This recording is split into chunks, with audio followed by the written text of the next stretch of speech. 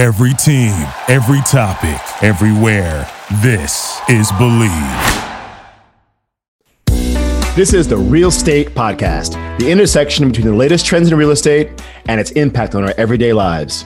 We're your hosts, Alex Norman and Jamie Blonde, and you've come to the right location. The Real Estate starts now. In today's episode, A Material Difference, we explore the intersection between real estate and the importance of the materials used in construction projects. Today's guest is Cameo Morningstar, East Coast Sales Manager at Terrazzo Marble Supply Company, a supplier of terrazzo and resinous flooring and natural stone building materials. Cameo, welcome to the show.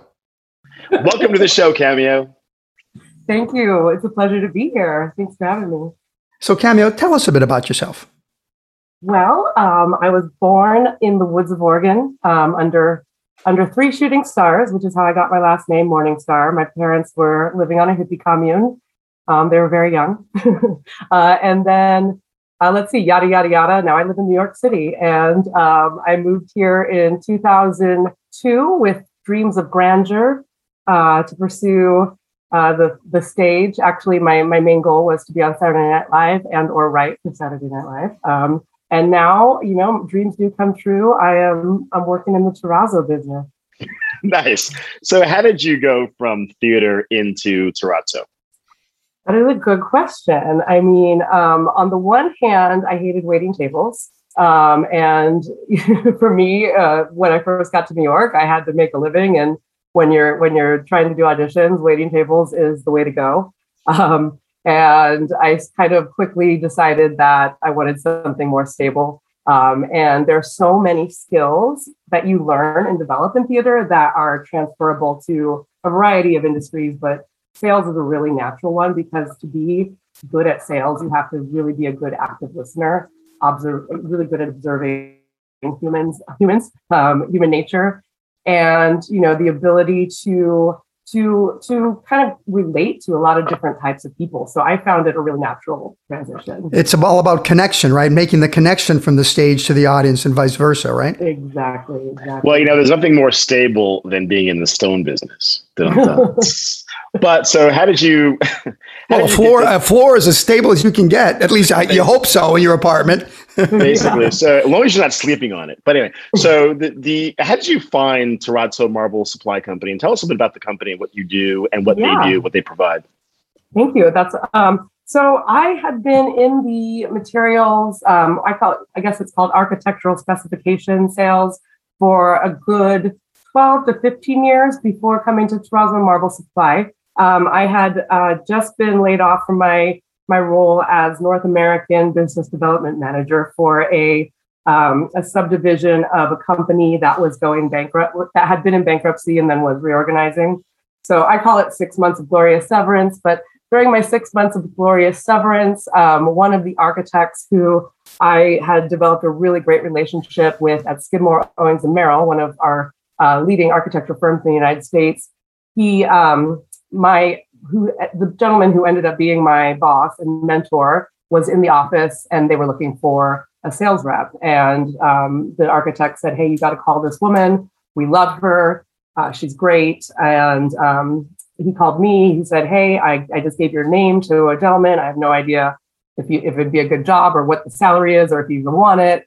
And I'm thinking, oh my gosh, I don't want to be in this job. I didn't want to be in sales anymore. I was actually took a podcast boot camp because I was like, I'll be a podcast star. But anyways, I interviewed with David Laudadillo, and he told me about the industry, and I just fell in love with the way he described it. It's such a unique niche industry. So then I interviewed with the company and fell in love with everybody there. It's a really unique company in the sense that we're very small, originally family owned, now 100% employee owned company.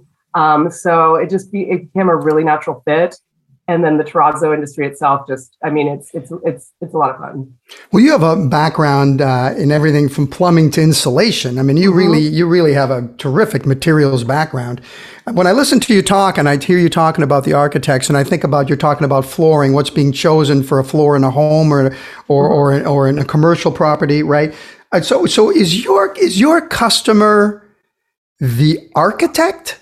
Or is your customer the person paying for the construction? Who really is it that you have to sell on your product being chosen versus something else or some other competitor? That's an excellent question because there's a lot of moving parts. We refer to the subcontractor as our customer when we're talking about terrazzo or resinous flooring. So because they're the ones who are ultimately going to procure it and install it, and who we're going to have to support throughout the entire construction process. Not only that, but we need to have a rapport with that customer already, because especially with terrazzo, it's an incredibly technical product. It's very hard. You have to know what you're doing to install it, and not every contractor can. So we actually only sell to contractors who are in the National Terrazzo Mosaic Association or have equivalent experience. But the architect is crucial because they're the ones who ultimately decide what material gets specified. And my rep's goal, so I manage the reps on the East Coast, the rep's goal is to build that relationship with an architect, educate them. It's a highly technical material, like I said, so there's a lot of education involved. Educate them so that when they're thinking about flooring, they go to terrazzo. And when they think of terrazzo, they go to us. And then we go into specification. And then hopefully when it goes out to bid, the subcontractor buys it from us. But it's not guaranteed until the customer buys it. So I love that. And I just want to kind of unpack that a bit for our listeners, just to get a better understanding of the materials. But I have to say, I'm so glad that you're in the raw materials and construction business. Podcasting is a very difficult art, though. You don't need to be educated. You guys should wake up and do a podcast. Let me tell you, it's a lot of fun, but super easy. So let's just talk about the materials a bit, right? We talked about marble and terrazzo. I think people forget often that building materials like marble and terrazzo are actually natural resources that we find in the environment. They're not infinite, they're finite, right? Wood, stone, marble, glass actually comes from natural resources that deplete over time. Sand, for example, is used to make concrete and glass, but where glass can be made from traditional sand, concrete needs to be a certain type of sand.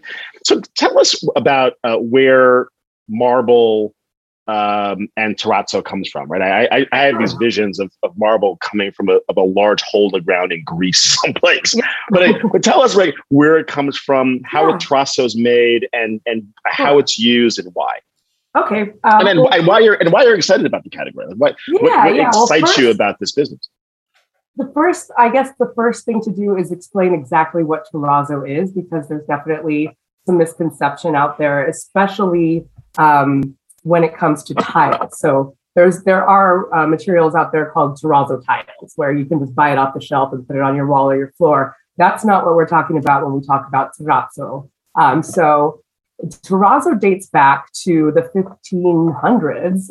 It could go even further back, but during the Renaissance period, the Italians of the Friuli region of Italy are credited with reinventing and rediscovering this art form. And they refer to it as the poor man's mosaic, because if you know Italy, you know that mosaics are everywhere and they are beautiful and intricate, handmade murals. And it's a high level of artistic skill required. So they started incorporating pebbles from rivers, mixing it with like a mud, almost like today's cement,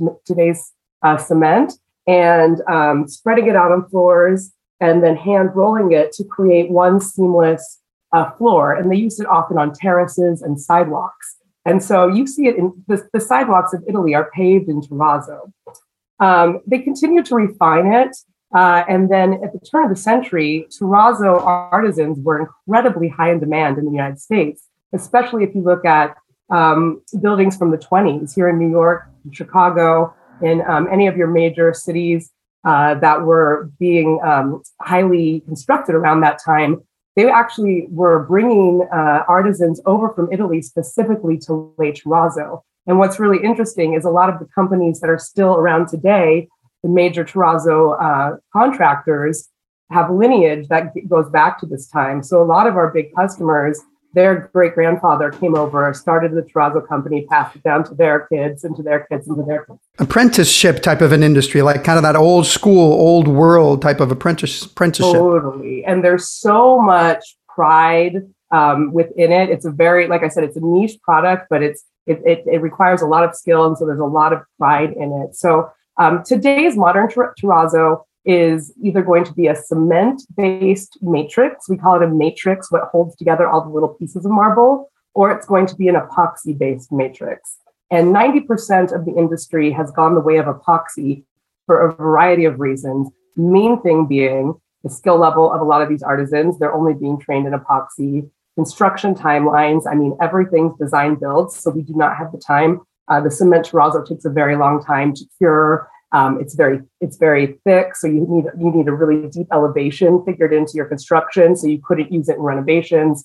Whereas epoxy terrazzo, it cures in 8 hours. You can do these big wide panels without needing to have divider strips breaking it up. You can create curvilinear designs. You can use bright colors. You can bring in recycled glass. So today's terrazzo is primarily epoxy, and we manufacture epoxy and then supply the marble. So the marble comes from Turkey, it comes from Italy, it comes from the United States. We have quarries here in Texas. And then on the more residential side of our business, especially in the Midwest, where we're supplying beautiful slabs for anything from your beach house to your pied-à-terre to restaurants, boutique hotels. That's coming from Brazil. It's coming from Italy. It's coming from, again, the parts of the United States. It really depends on the type of So that's a really good point, right? I think I love the origin story of terrazzo. I love the global nature of the natural resources for this material. But it sounds like eventually, if we continue to use it at the rate that we're building, we'll probably run out at some point in time. I love terrazzo, the idea of it in the sense, because it feels like it's naturally sustainable. So you're not just taking a large slab out of the ground. You've actually taken pieces of marble and pieces of other materials. Pieces of a large slab in the ground. Completely different. Much better for the environment. Right, but I would imagine if you had like a marble, a lot of marble in your bathroom, for example, and then you wanted to change it out, like that marble goes somewhere, right? I mean, maybe does it go into a terrazzo factory, and then you guys come? Hold on, is marble recyclable? Is that what you're saying? You're recycling the marble?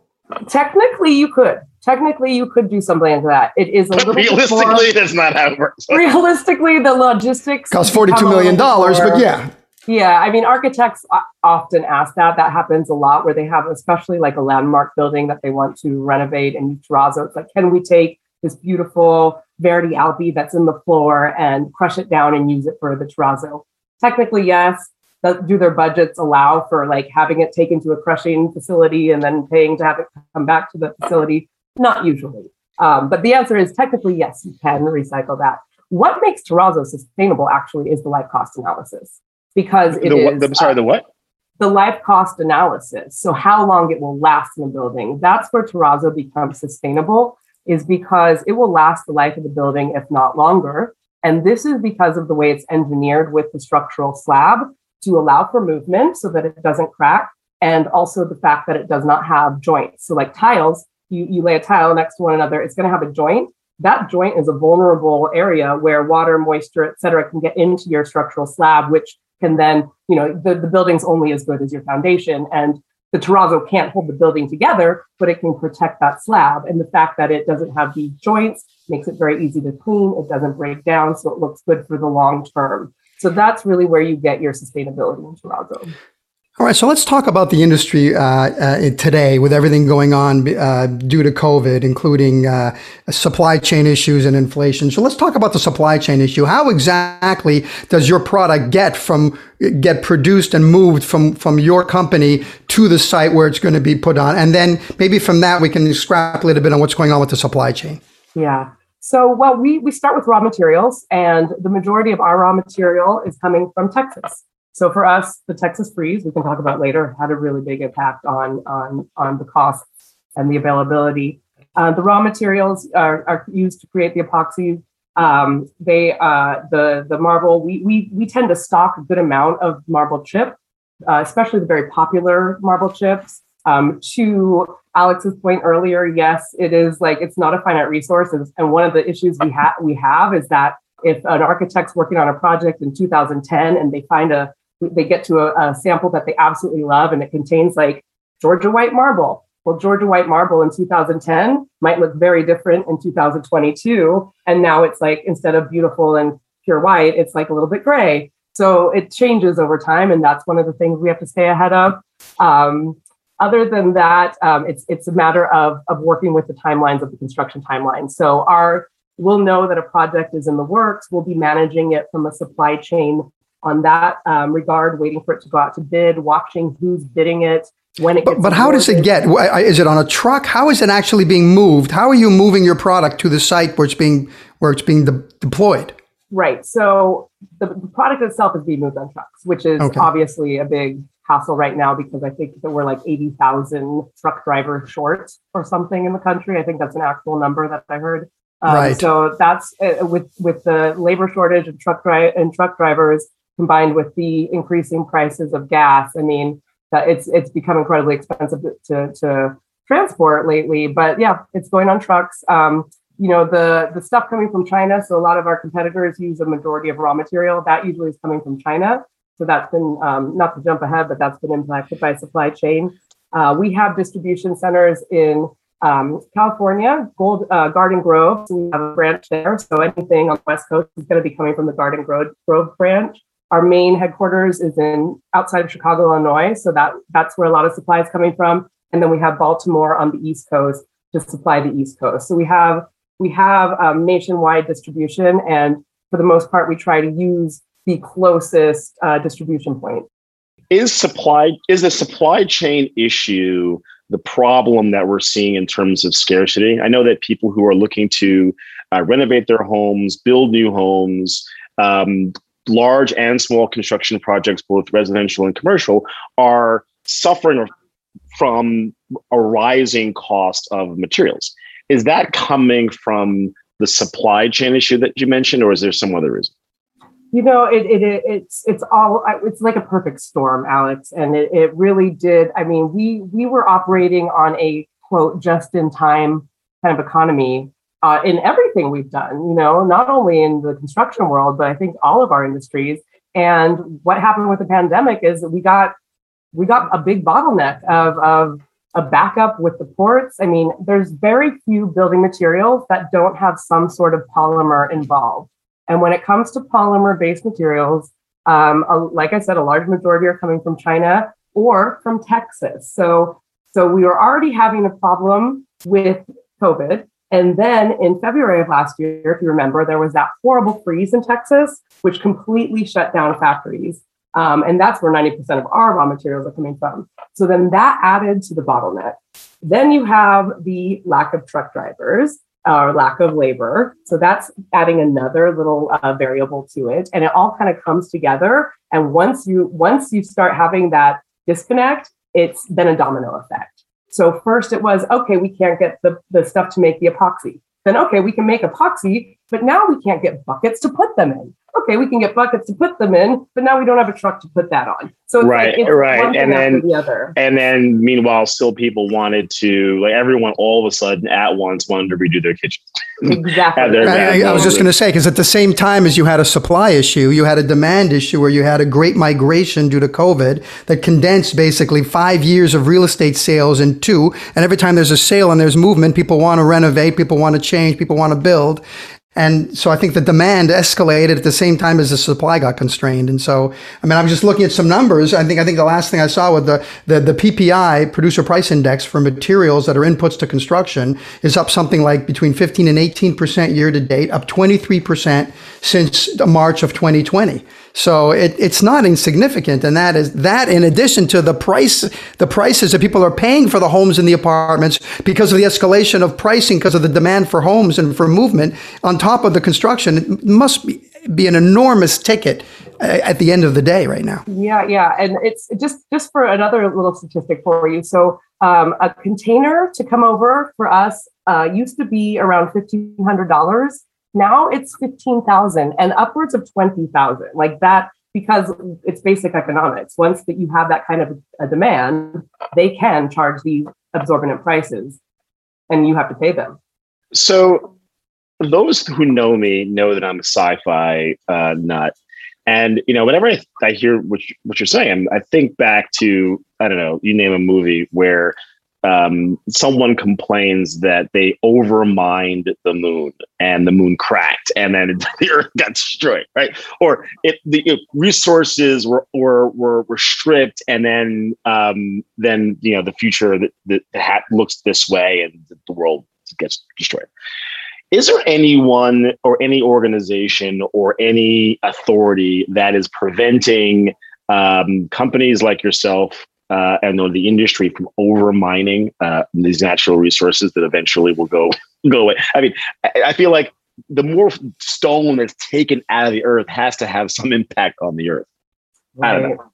Call me crazy. That is a really good question. Okay, so there's a lot of things that the architectural community in general has been doing for a very long time, ever since I've been involved. I mean, I remember when there was an effort on the architecture, I think it was through LEED, to be net zero by 2020. While it's 2022, I don't think we have net zero buildings yet.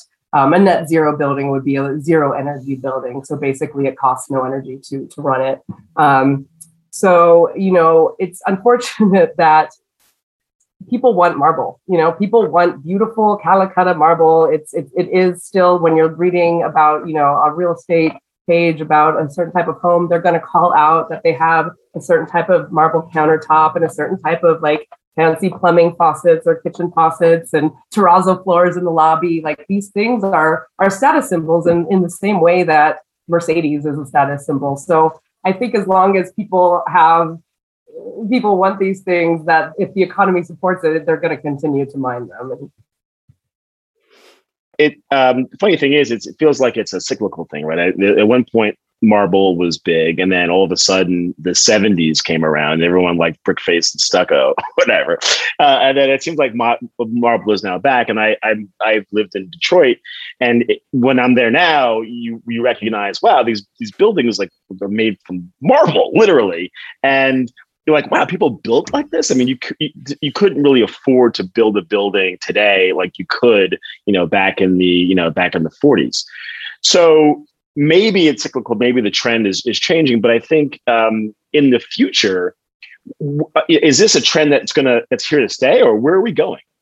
Well, that's a great question. I mean, one of the things that I see in the future, and we're not quite there yet, but I think bioresins are something that are really interesting to look into. There are some companies that have been experimenting with a biological, meaning like a plant-based sort of additive to use instead of your polymers.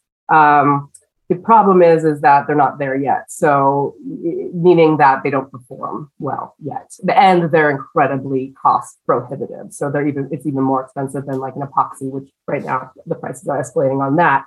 But I think that's where we're kind of going from a scientific standpoint, is like, how can we use nature to create the same sort of aesthetic without taking from the planet? And I think that's kind of the direction you're going. I know with marble, you can make a quartz material. Like we actually manufacture a quartz line ourselves as well. And you can make quartz material that looks man-made, that looks almost exactly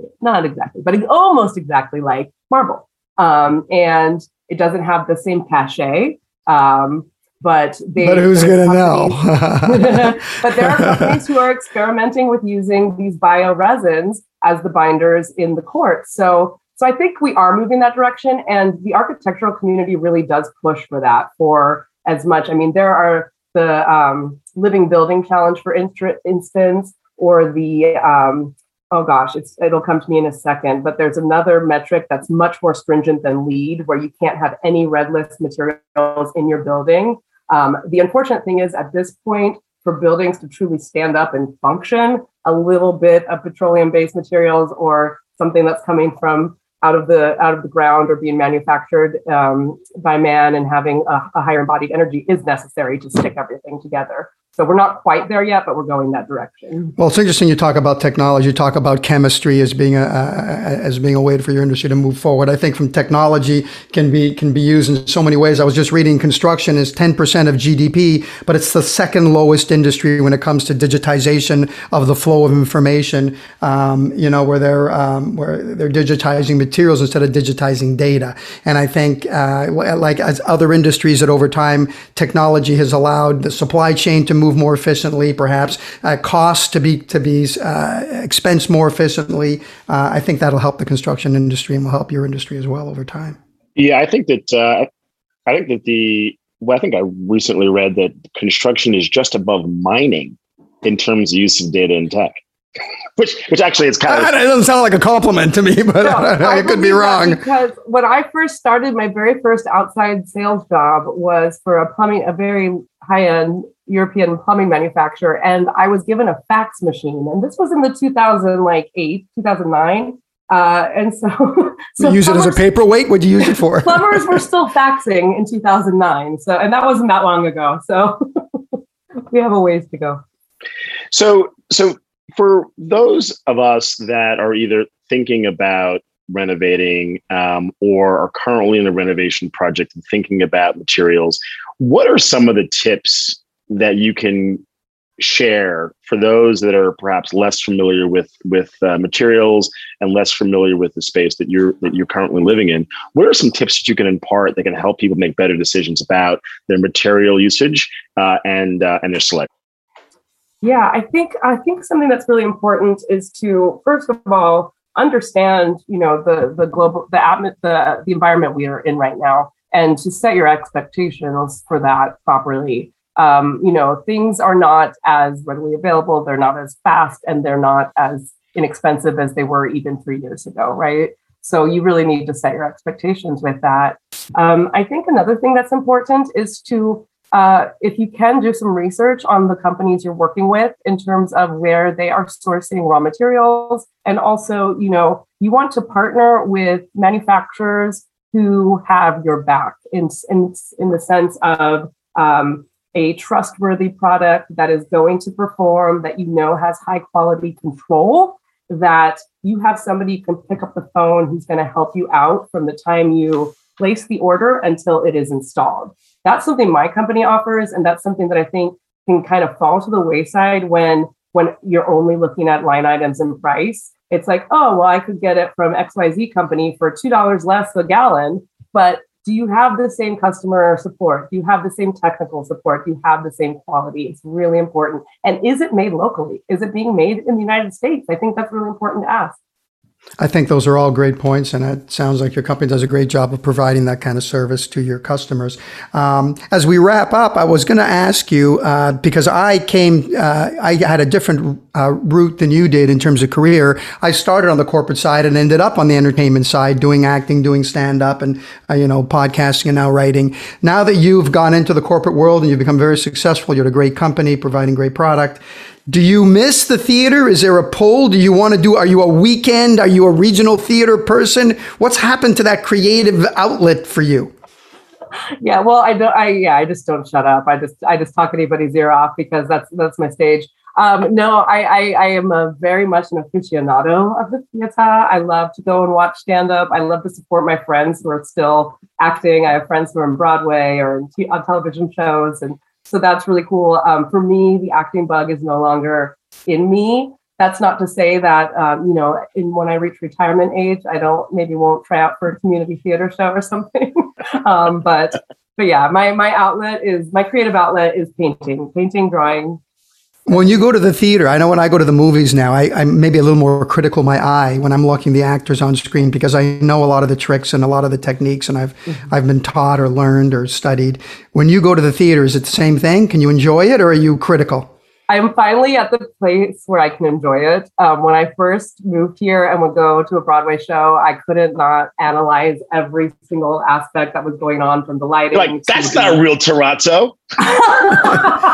Yes, I'm very critical about Terrazzo now. But no, I'm finally at the point where I can enjoy it. But I would still love to write. To be honest, if there's anything that I would go back to, it wouldn't be being a performer, it'd be being a writer.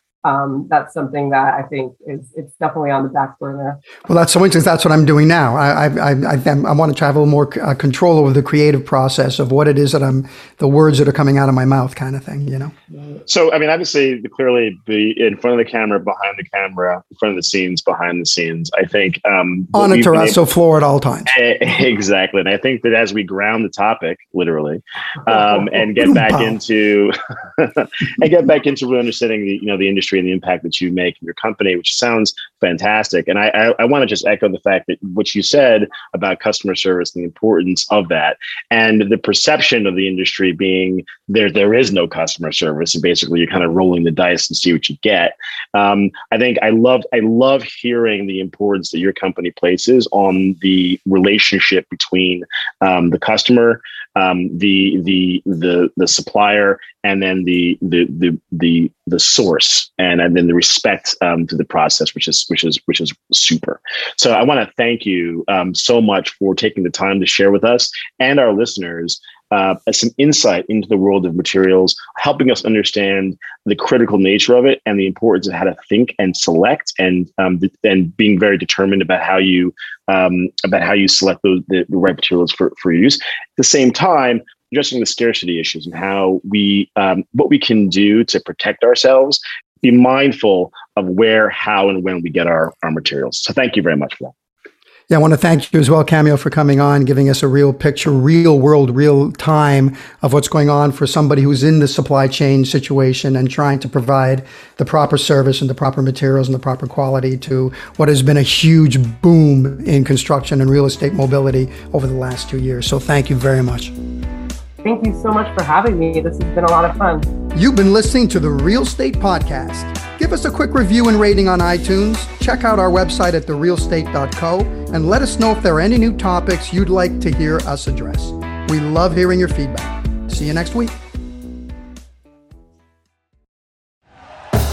Thank you for listening to Believe. You can show support to your host by subscribing to the show and giving us a 5-star rating on your preferred platform. Check us out at Believe.com and search for BLEAV on YouTube.